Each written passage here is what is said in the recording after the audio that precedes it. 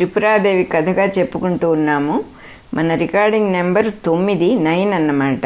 24th పేజ్లో second paragraph నుంచి చెప్పుకోబోతున్నాం. ఇప్పుడు మనం పరశురాముల వారు ఆయన దగ్గరికి వెళ్ళటం, దత్తాత్రేయుల వారి దగ్గరికి. ఆయన్ని చూసి ఆయన కొంచెం ఆశ్చర్యపోవటం. ఎందుకంటే ఒక అందమైన సుందరి ఆయనని కౌగలించుకొని ఉన్నది, పక్కనే కళ్ళు పాత్ర ఉంది. ఇది చూసి ఈయన నన్ను పరీక్ష చేయటానికే ఇలా ఉన్నాడు అని అనుకుని ఆయన మెదలకుండా ఉండటం. అప్పుడు ఆయనే అడిగారు దత్తాత్రేయుల వారే, నువ్వెందుకు వచ్చావు, నన్ను చూస్తున్నావు కదా, ఇలా ఉన్నవాడి దగ్గరికి నువ్వెందుకు వచ్చావు అని అడగంగానే పరశురాముల వారు ఆ సంవర్తుల వారు చెప్పిన విషయాన్ని గుర్తు తెచ్చుకున్నారు.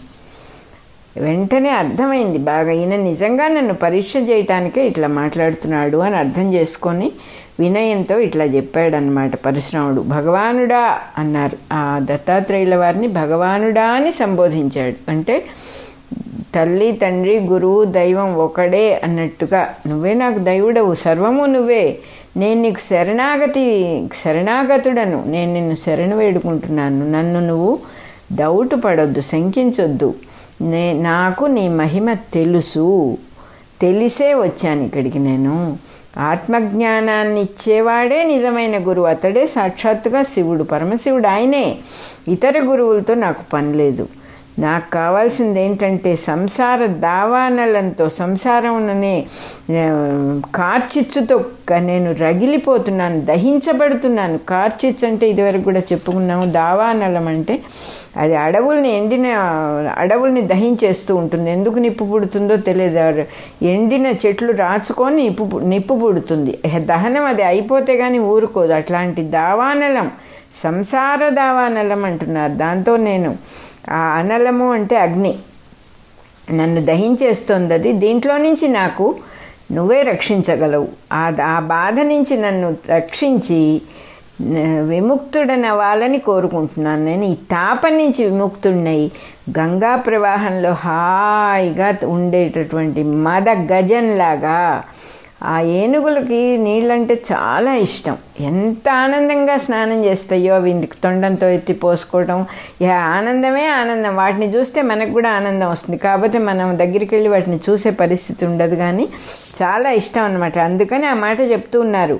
గంగాజలంలో, గంగానదిలో ఓలలాడే మదగజం ఎంత హాయిగా ఉంటుందో అట్లాంటి సుఖాన్ని పొందాలనుకుంటున్నాను. అలాగే మనకి మదగజం అనే మాట సంవర్తుల వారు వచ్చినప్పుడు కూడా చెప్పారు. మదగజము వలె కనపడ్డాడు ఈయన సంవర్తుల వారు పరశురాముడికి. అంటే నిర్భయంగా కనపడ్డాడు అనమాట. ఏ భయం లేదు. ఆ గంగా ప్రవాహంలో స్నానం చేసే మదగజానికి దేన్నైనా లక్ష్య పెడుతుంది. అది హాయిగా నిశ్చింతగా స్నానం చేస్తుంది. అలా ఉండాలని కోరుకుంటున్నాను.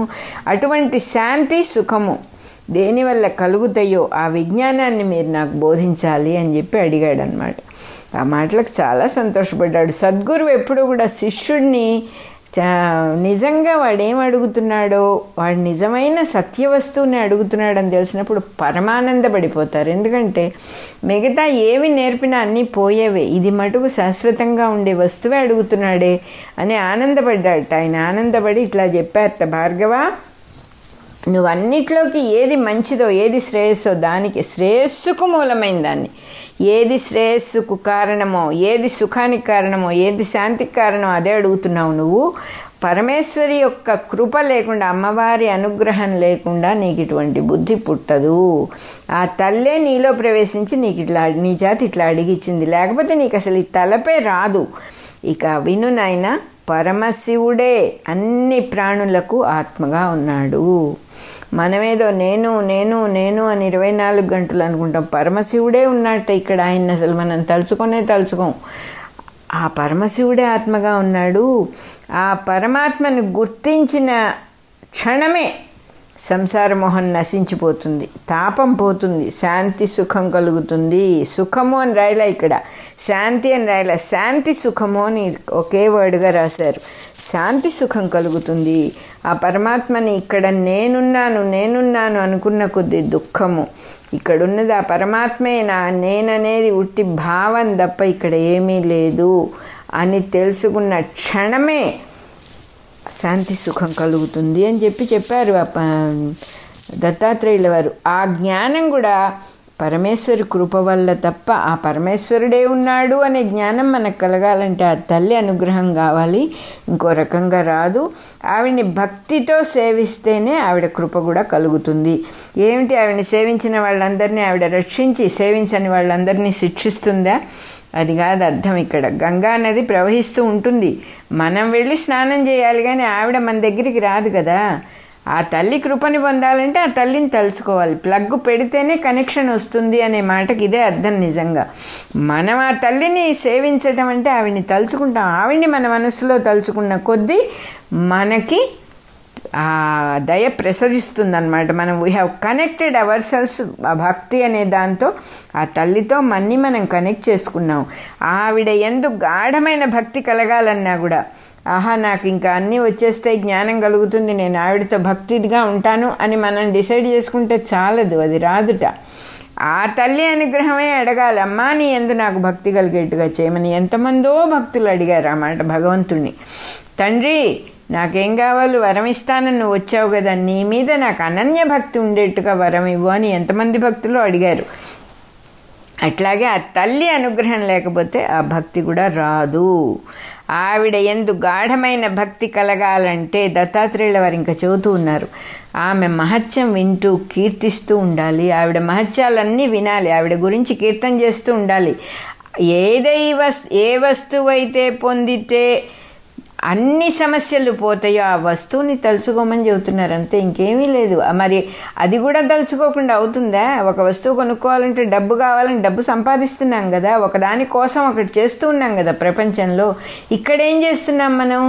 అసలు సద్వస్తువు కావాలంటే సద్వస్తువునే తలుచుకోవాలి. ఆ తల్లే సద్వస్తువు, అంతకు మించిన సత్య వస్తువు ఇంకొకటి లేదు ప్రపంచంలో. ఆ తల్లిని తలుచుకుంటూ ఉన్న కొద్దీ, ఆ తల్లి మహత్యం వింటూ ఉన్న కొద్దీ, ఆ తల్లిని కీర్తించిన కొద్దీ ఆ శ్రద్ధ వల్లనే నీ కోరిక తీరుతుంది అని చెప్పేశారు దత్తాత్రేయుల వారు. పరశురాముడు అట్లా అన్నాడు, అయ్యా తమరు చెప్పే ఆ త్రిపురాదేవి ఎవరు, నేను ఎప్పుడూ వినలేదు. ఆవిడ ఎట్లా ఉంటుంది, ఆవిడ స్వభావం ఎట్లాంటిది, ఆవిడ దేనిని ఆశ్రయించి ఉంటుంది, దేన్ని పట్టుకొని ఉంటుంది, ఆవిడ మొత్తం అంతా నాకు వివరంగా చెప్పండి అని అడిగాడు. ఇక్కడ మనం పొరపాటు పడకూడదు. ఓహో ఇన్ని తపస్సులు చేశాడు, తపస్సుతో లోకాలన్నీ జయించాడు, అసలు త్రిపురాదేవి ఎవరో కూడా తెలియదా మన పరశురాముడికి అని అనుకోకూడదు మనం. ఇవన్నీ వీళ్ళు మన కోసం అడుగుతారు, జనం అందరికీ కూడా, సామాన్య జనం అందరికీ కూడా ఉపకారం కలగటానికని మళ్ళీ మళ్ళీ ప్రశ్న చేసి మనకుండే సందేహాలన్నీ తీర్చడానికే అడుగుతారు వీళ్ళు. ఇట్లా అడగంగానే దత్తాత్రేయుల వారు ఇట్లా అన్నారు, ఆ పరమేశ్వరిని ఫస్ట్ మనసులో తలుచుకొని ఆ తల్లిని చక్కగా నమస్కారం పెట్టుకొని ఇట్లా చెప్పడం మొదలుపెట్టాడు. రామా, ఆవిడ ఇట్లాంటిది, ఆ తల్లి లక్షణం ఇలా ఉంటుంది అని చెప్పడం ఎవ్వరికీ శక్యం కాదు. ఎందుకంటే ఆవిడ్ని ఎవరు చూసి ఆవిడ గురించి, ఆవిడ వైభవాన్ని గురించి చెప్పగలుగుతారు? కొంచెం గ్లిమ్సెస్ ఉంటాయి మనకి, దాని గురించే చెప్పుకుందాం. ఆవిడ ఇట్లాంటిది అని యూజీ కూడా అనేవారు, నోబడీ కెన్ ఫ్రేమ్ మీ అంటే ఇది ఈయన ఇది అని చెప్పడానికి వీల్లేదు, ఈమె ఇట్టిది అని చెప్పుటకు ఎవ్వరికీ శక్యము కాదు అన్నారు. అట్లాగే శాస్త్రాలు మొదలైన ప్రమాణాల చేత ఎవరైతే సర్వాన్ని తెలుసుకుంటున్నారో ఆ చిచ్చక్తియే ఆమె అని చెప్తూ ఉన్నారు. ఇక్కడ జాగ్రత్తగా అర్థం చేసుకోవాలి, ఏంటి శాస్త్రాలు ఎందుకు అమ్మవారికి అని అలా అర్థం చేసుకోకూడదు. మనలో ఎవరు శాస్త్రాలని చదువుతున్నారు, ఎవరు ఏ విషయమైనా ఎలా అర్థం చేసుకుంటున్నారు, దానికి కారణం మనలో ఉన్న ఆ తల్లే. ఈ పుస్తకంలో ఈ అక్షరాలు చదువుకుంటూ ఉన్నామంటే ఆ చదివిస్తూ ఉన్నది ఆ తల్లి యొక్క చిచ్చక్తి, చైతన్య శక్తే. అదే రకంగా ఈ గొంతులో నుంచి శబ్దం వచ్చి మనం ఇలా చెప్పుకోగలుగుతూ ఉన్నాము, వినగలుగుతూ ఉన్నాము అంటే దానికి కారణం ఆ తల్లి అయిన చైతన్య శక్తే. శాస్త్రములు మొదలగు ప్రమాణముల చేత సర్వము తెలుసుకొనుచున్న చిచ్చక్తి ఆమె. ఆవిడకు అవసరం లేదు, మనకు అవసరం కాబట్టి మనలో ఉండి మన చేత మనం చదువుకోవాలంటే ఆవిడ ఉంటేనే, ఆ చైతన్య శక్తి ఉంటేనే చదువుకోగలుగుతాం. అంటే ఆవిడ గురించి చెప్తూ ఉన్నారు కానీ ఆవిడేమిటో ఎవరికి తెలియదు అని చెప్తూ ఉన్నారు. సర్వజీవుల యందు నేను అనే స్ఫురణ చేతనే ఆమె గుర్తింపదగి ఉన్నది. ఇంకా ఇంతకంటే మనకేం కావాలి? అమ్మవారి రూపాన్ని ఇచ్చేశారు మనకి.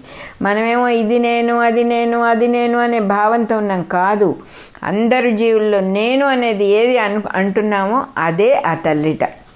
ఆ తల్లే ఉన్నది, ఆ తల్లే ఉండి నేనుగా ఉన్నది ఇక్కడ.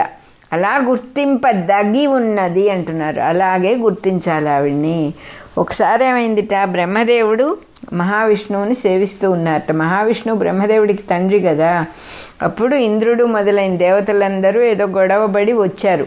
వచ్చి అడిగారట విష్ణుమూర్తిని, తండ్రి మాలో అందరిలోకి గ్రేట్ ఎవరో మీరు చెప్పాలి, మీరొక్కరే చెప్పగలరు అని అర్థమైంది మాకు అని చెప్పి అడిగారు. అడగంగానే విష్ణువుకే అర్థమైంది, నేను చెప్పినా వీళ్ళు వినరు అని అర్థమైంది ఆయనకి. ఆయన శివుణ్ణి తలుచుకున్నాడు. విష్ణుమూర్తి శివుణ్ణి స్మరించాడు. వెంటనే శివుడు వచ్చాడు. వచ్చి ఆ వివాదాన్ని వీళ్ళల్లో అధికులు ఎవరు అని నేను చెప్తా అని మనలాగా పూనుకోలే. నాకు అన్ని విషయాలు తెలుసండి, నేను పరిష్కరించగలను అని మనలాగా పూనుకోలే. విష్ణుమూర్తి అంతటి వాడు శివుణ్ణి తలుచుకున్నాడు. శివుడు అంతటి వాడు అమ్మవారిని తలుచుకున్నాడు. నేను చెప్పినా వీళ్ళకి అర్థం కాదు అని ఆ తల్లిని నమస్కారం పెట్టి పిలిస్తే ఆవిడ వచ్చింది. ఎలా వచ్చింది ఆవిడ? భయంకరమైన శబ్దంతో కోటి సూర్య సమాన కాంతితో సాక్షాత్కరించింది. ఒక సూర్యుడినే కళ్ళెత్తి చూడలేం మనం. అట్లాంటిది కోటి సూర్యులతో సమానమైన కాంతితో ఆవిడ ప్రత్యక్షమైంది. పెద్ద శబ్దంతో వచ్చిందట, భయంకరమైన శబ్దం కూడా, పిడుగులు పడ్డ శబ్దాలు వచ్చేసినాయి. బ్రహ్మ విష్ణు మహేశ్వరులు ముగ్గురు కూడా ఆవిడకి చక్కగా నమస్కారం చేసి అనేక రకాలుగా ఆవిడని స్తుతి చేశారు. దేవతలందరూ ఏమో ఈ కాంతికి శబ్దానికి మూర్ఛపోయారు. అందరూ పడిపోయారు. ఆ తల్లి వాళ్ళందరినీ అనుగ్రహించటం కోసమని ఆ రూపాన్ని వదిలి మంచి సౌందర్యవతి త్రిపుర సుందరి రూపం పొంది, చాలా అందమైన త్రిపుర సుందరి రూపాన్ని పొంది ఆ దేవతల వంక కరుణావలోకమును ప్రసరింపజేసను అంటున్నారు. అవలోకనము అంటే చూడటం. కరుణతో ఒక్క చూపు చూస్తుంది ఆవిడంతా. అందరూ లేచారు, నిద్ర నుంచి లేచినట్టు లేచారట. లేచిన వాళ్ళు ఏం చేశారు? ఫస్ట్ ఇంద్రుడికి తెలివితేటలు కదా మరి, ఇంద్రుడు అంటే లేచాడు. లేచి ఈవిడెవరు అసలు కనుక్కురండి అని అగ్ని మొదలైన వాళ్ళు, అగ్నిని వాయువుని ఆయన కింద ఉంటారు కదా ఈ పంచభూతాలన్నీ, పంపించాడు. పంపించంగానే అగ్ని ఆవిడ దగ్గరికి వెళ్ళి, ఓ కుమారి, ఎవరు నువ్వు, ఏమిటి నీ శక్తి ఏమిటి అని గట్టిగా గద్దించి అడిగట. ఆమె ఒక గడ్డి పరకను చూపించి, ఆ తల్లి ఏం చేసిందంటే ఒక గడ్డి పరక అగ్నిదేవుడి ముందర పడేసి, నీకు చేతైతే దీన్ని కాల్చి చూపించు అన్నదిట. అనగానే అగ్ని దాన్ని ఏమీ చేయలేకపోయాట, కాల్చలేకపోయాడంతే. అగ్ని తర్వాత వాయువు కూడా ట్రై చేశాడు, కదిలించలేకపోయాడు. ఎంత గాలి వచ్చినా గడ్డిపరక కదలదుట. ఇట్లా అందరూ భంగపడి వెనక్కి వచ్చారు. చివరికి ఇంద్రుడు ఏం చేశాడు? వాడికి అన్నిటికీ వజ్రాయుధమే. ఆ వజ్రాయుధాన్ని తీసుకొని బయలుదేరాడు. ఆవిడేం చేసిందంటే వాడి వంక ఒక చిరునవ్వుతో చూసిందిట, అంతే. తక్షణమే స్తంభించిపోయాడట. ఇంకా దేవతలకి రాజు ఇంద్రుడు అంటే, ఆయన ఎప్పుడైతే స్తంభించిపోయాడో దేవతలందరికీ భయం వేసి పెద్దగా చాలా ఆక్రందనలు చేశారట వాళ్ళు. అప్పుడు ఇంద్రుడు కూడా భయపడి మళ్ళీ లేచాడు. ఇంద్రుడు కూడా భయపడి బృహస్పతి వారిని స్మరించాడు. బృహస్పతి అంటే గురువు, దేవతలకు గురువు అన్నమాట. బృహస్పతి వచ్చి ఏం చేశాడంటే, ఆయన గురువు కాబట్టి అన్నీ తెలిసినవాడు కాబట్టి ఆ తల్లిని ఎంతో స్తవం చేశాడు, స్తుతి చేశాడు. ఆవిడ ప్రసన్నురాలై ఇంద్రుడికి దేవతలకు అందరికీ స్వస్థత కలిగించి, అంటే వాళ్ళని నార్మాలిటీకి తీసుకొచ్చి, మీరందరూ కూడా గర్వాన్ని వదిలేసేయండి, మీలో ఏ ఒక్కళ్ళు కూడా అధికులు కారు. అసలు మీలో ఆధిక్యం గొప్పతనం అనేదే లేదు. ఈ జగత్తు మొత్తం నా శక్తి వల్లనే పుడుతోంది, మెయింటైన్ అవుతోంది, లయం అవుతోంది. అన్నీ నా వల్లనే. జన్మస్థితి లయాలు నా వల్లనే పొందుతోంది ఈ ప్రకృతి, ఈ సృష్టి మొత్తం, ఈ జగత్ అంతా కూడా. నేనే బ్రహ్మ విష్ణు మహేశ్వరులను కూడా సృష్టించి ఈ జగత్తుని పుట్టటము, మెయింటెనెన్సు, స్థితి కలిగించటము, లయం చేయటం నేనే పెట్టాను ఆ 3 పనులలో వీళ్ళని. కాబట్టి మీరందరూ కూడా ఆ త్రిమూర్తుల కింద వాళ్ళ మాటలకి ఒప్పుకొని నా శాసనాన్ని అనుసరించి, నేను కూడా చెబుతున్నా మీరు వాళ్ళ మాట ఒప్పుకోవాలి. భక్తితో జగత్తులో ఏమేం పనులు ఉన్నాయో అవన్నీ మీరు కూడా చేయండి, వాళ్ళ చేతి కింద ఉండండి మీరు అని చెప్పింది ఆవిడ. ఇలా చెప్పేసి ఆ పరమేశ్వరి వెంటనే మాయమైపోయింది. ఇంద్రాదులు ఇంద్రుడు మొదలైన వాళ్ళందరూ కూడా త్రిమూర్తులకు నమస్కారం పెట్టుకొని ఆ తల్లిని స్తుతి చేసుకుంటూ వాళ్ళ ఇళ్ళకి వెళ్ళిపోయారు. భార్గవ ఈ విధంగా దేవతలకు కలిగిన మోహాన్ని ఆవిడ పోగొట్టింది అని ఫస్ట్ అమ్మవారి స్తుతి చేసుకున్నారు. అమ్మవారి మహత్యం చెప్పారు దత్తాత్రేయుల వారు. ఇక్కడ బాలప్రియలో మన రచయిత గారు ఏం చెబుతున్నారంటే, ఇక్కడికి వచ్చేటప్పుడు పరశురాముడు దోవలో లోకాన్ని గురించి బాగా విమర్శ చేసుకుంటూ జిహ్వ చాపల్యము స్త్రీ సుఖము ఈ రెండే బాగా పతన కారణాలు అని అనుకుంటూ ఉన్నాడు. ఇక్కడికి రాగానే దత్తాత్రేయుల వారు ఏం చేశారు, ఆ రెండు దోషాలు నా దగ్గర ఉన్నాయి, నువ్వు నా దగ్గరికి ఎందుకు వచ్చావు అని ఆయన అడిగాడు. అంటే అర్థం ఏంటి, పరశురాముడిని ఎంతో పొగడి నాకు ఇంద్రియాలు జయించలేదు, నువ్వు ఇంద్రియాలని జయించావు అన్నప్పుడు లోపల ఎక్కడైనా పరశురాముడికి కొంచెం అభిమానం ఉంటే అది కూడా పోవటానికని ఆయన ఆ మాట అన్నారు. కానీ అలా అప్పటికే పోయింది. సంవర్తుల వారు పరశురాముడిని బాగా రెడీ చేసే పంపించారు. దత్తాత్రేయుల వారికి దగ్గరికి వచ్చేటప్పటికే ఆయనకు అభిమానం పైకి రాలేదు. నువ్వు గొప్పవాడివి, నేను తక్కువ వాడిని అని దత్తాత్రేయుల వారు చెప్పినా కూడా అది పైకి రాలేదు అని చెబుతూ ఉన్నారు ఇక్కడ. అంటే బ్రహ్మచర్య వ్రతంలో నేను గొప్పవాడిని, నేను పవిత్రుణ్ణి అవన్నీ ఐడియాలన్నీ తొలగిపోయినాయి. పిచ్చి ఆలోచనలు, గర్వం అన్నీ తొలగి శుభ్రపడి నిష్కల్మషుడై వచ్చాడనమాట గురువు దగ్గరికి వచ్చేటప్పటికే. అందువల్లనే దత్తాత్రేయుల వారు కూడా దత్తాత్రేయుడికి సంపూర్ణ శరణాగతి చేయగలిగాడు. అందుకనే అంత సంపూర్ణ శరణాగతి చేసిన శిష్యుడు కాబట్టే దత్తగురువు గారు కూడా అతనికి బోధించటం మొదలుపెట్టారు అంటున్నారు ఇక్కడ ఆధరు. దత్తాత్రేయుడు మామూలు ప్రశ్నలు వేసేటప్పుడు కూడా నీ స్వాధ్యాయము తపస్సు చక్కగా జరుగుతున్నాయా అని అడగటం గుర్తించాలి మనం కూడా. నువ్వు ఎందుకురా ఇవన్నీ చేస్తున్నావు, ఈ తపస్సులు అవన్నీ అక్కర్లేదు, డైరెక్ట్గా ఆత్మవిచారం చేసేసుకుంటే చాలు అని చెప్పలేదు. కొంత కంట్రోల్ రావాలి, ఇంద్రియ నిగ్రహం రావాలి అంటే ఇవన్నీ కూడా చేయాలి. ఇవన్నీ అంటే ఏమిటి, ఒక సమయానికి ఒక పద్ధతిగా కూర్చొని చేయవలసిన దైవ సంబంధమైన పనులు చేసినప్పుడు, దైవ సంబంధమైన పనులే ఎందుకు చేయాలండి, మామూలుగా రెగ్యులర్ రొటీన్లో కూడా ఏమైనా అవే పనులు చేయొచ్చు కదా అని అడిగేవాళ్ళు ఉన్నారు ప్రపంచం. తప్పకుండా చేయొచ్చు. రామ రామ రామ రామ అనే ఎందుకనాలి, మా పక్కింటి ఆయన పేరు కిష్టప్ప అనొచ్చు కదా, తప్పకుండా అనొచ్చు. కానీ ఇదంటే ఏమవుతుందో అదంటే ఏమవుతుందని తెలుసుకొని అనాలి. రామరామ అన్నప్పుడు మనకి రాముడి భార్య, రాముడి పిల్లలు, రాముడి సంసారం అంతా గుర్తుకు రాదు, మన సంసారం కూడా అణిగిపోతుంది అక్కడ. పక్కింటి కిష్టప్ప అన్నప్పుడు వాడి భార్య, వాడి శత్రువులు, వాడి మిత్రులు, వాడితో మనం గడిపిన రోజులు మనం మళ్ళీ సంసారంలో పడతాం అంతే. అందువల్ల దైవ సంబంధమైనవి అంటే మనల్ని శుద్ధి చేసేవి. అగ్నితోనే ఎందుకు ఆహుతి చేయాలండి, నీళ్లతో ఆహుతి చేయకూడదా అని అడగకూడదు. ఏ పని ఎలా చేయాలో అలాగే చేయాలి. అదే చెప్తూ ఉన్నారు ఈ గ్రంథాల్లో. మనకి గైడెన్స్ అంటే ఏమిటి, చేయవలసినవి పెద్దవాళ్ళు చెప్పినవి చెయ్యాలి. సంధ్యావందనం చేసుకునేవాడు నీ సంధ్యావందనం మొదలైన నిత్య కర్మలు ఏమేమి ఆచారాలు ఉన్నాయో, నిద్ర లేచాక ఏం రొటీన్ ఉంటుందో, వాళ్ళే మనకి మళ్ళీ స్కూళ్ళకి కాలేజీలకి పోలేదు కదా, లేచినప్పటి నుంచి ఏం చెయ్యాలి, సమయం వృధా చేయకుండా దేహం ఉంది కాబట్టి దేహంతో చేయవలసిన మంచి పనులు పొద్దున్నే దైవ సంబంధమైన నిత్య కర్మలని ఆచారాలని చేస్తే చిత్తశుద్ధికి సాధనాలు కాబట్టి అవి తప్పకుండా చేయాలి. కాబట్టే అడిగాడు దత్తాత్రేయుల వారు అవన్నీ బాగా జరుగుతున్నాయా. అంతేకాకుండా మనకు కూడా కొంచెం జాగ్రత్తగా గమనిస్తే తెలుస్తుంది. తత్వం తెలుసుకోవడానికని గురువుని ఆశ్రయిస్తారు శిష్యులు చాలామంది వచ్చినప్పుడు నాకు తత్వ విచారం చెప్పండి స్వామి అని అడుగుతారు గురువుని.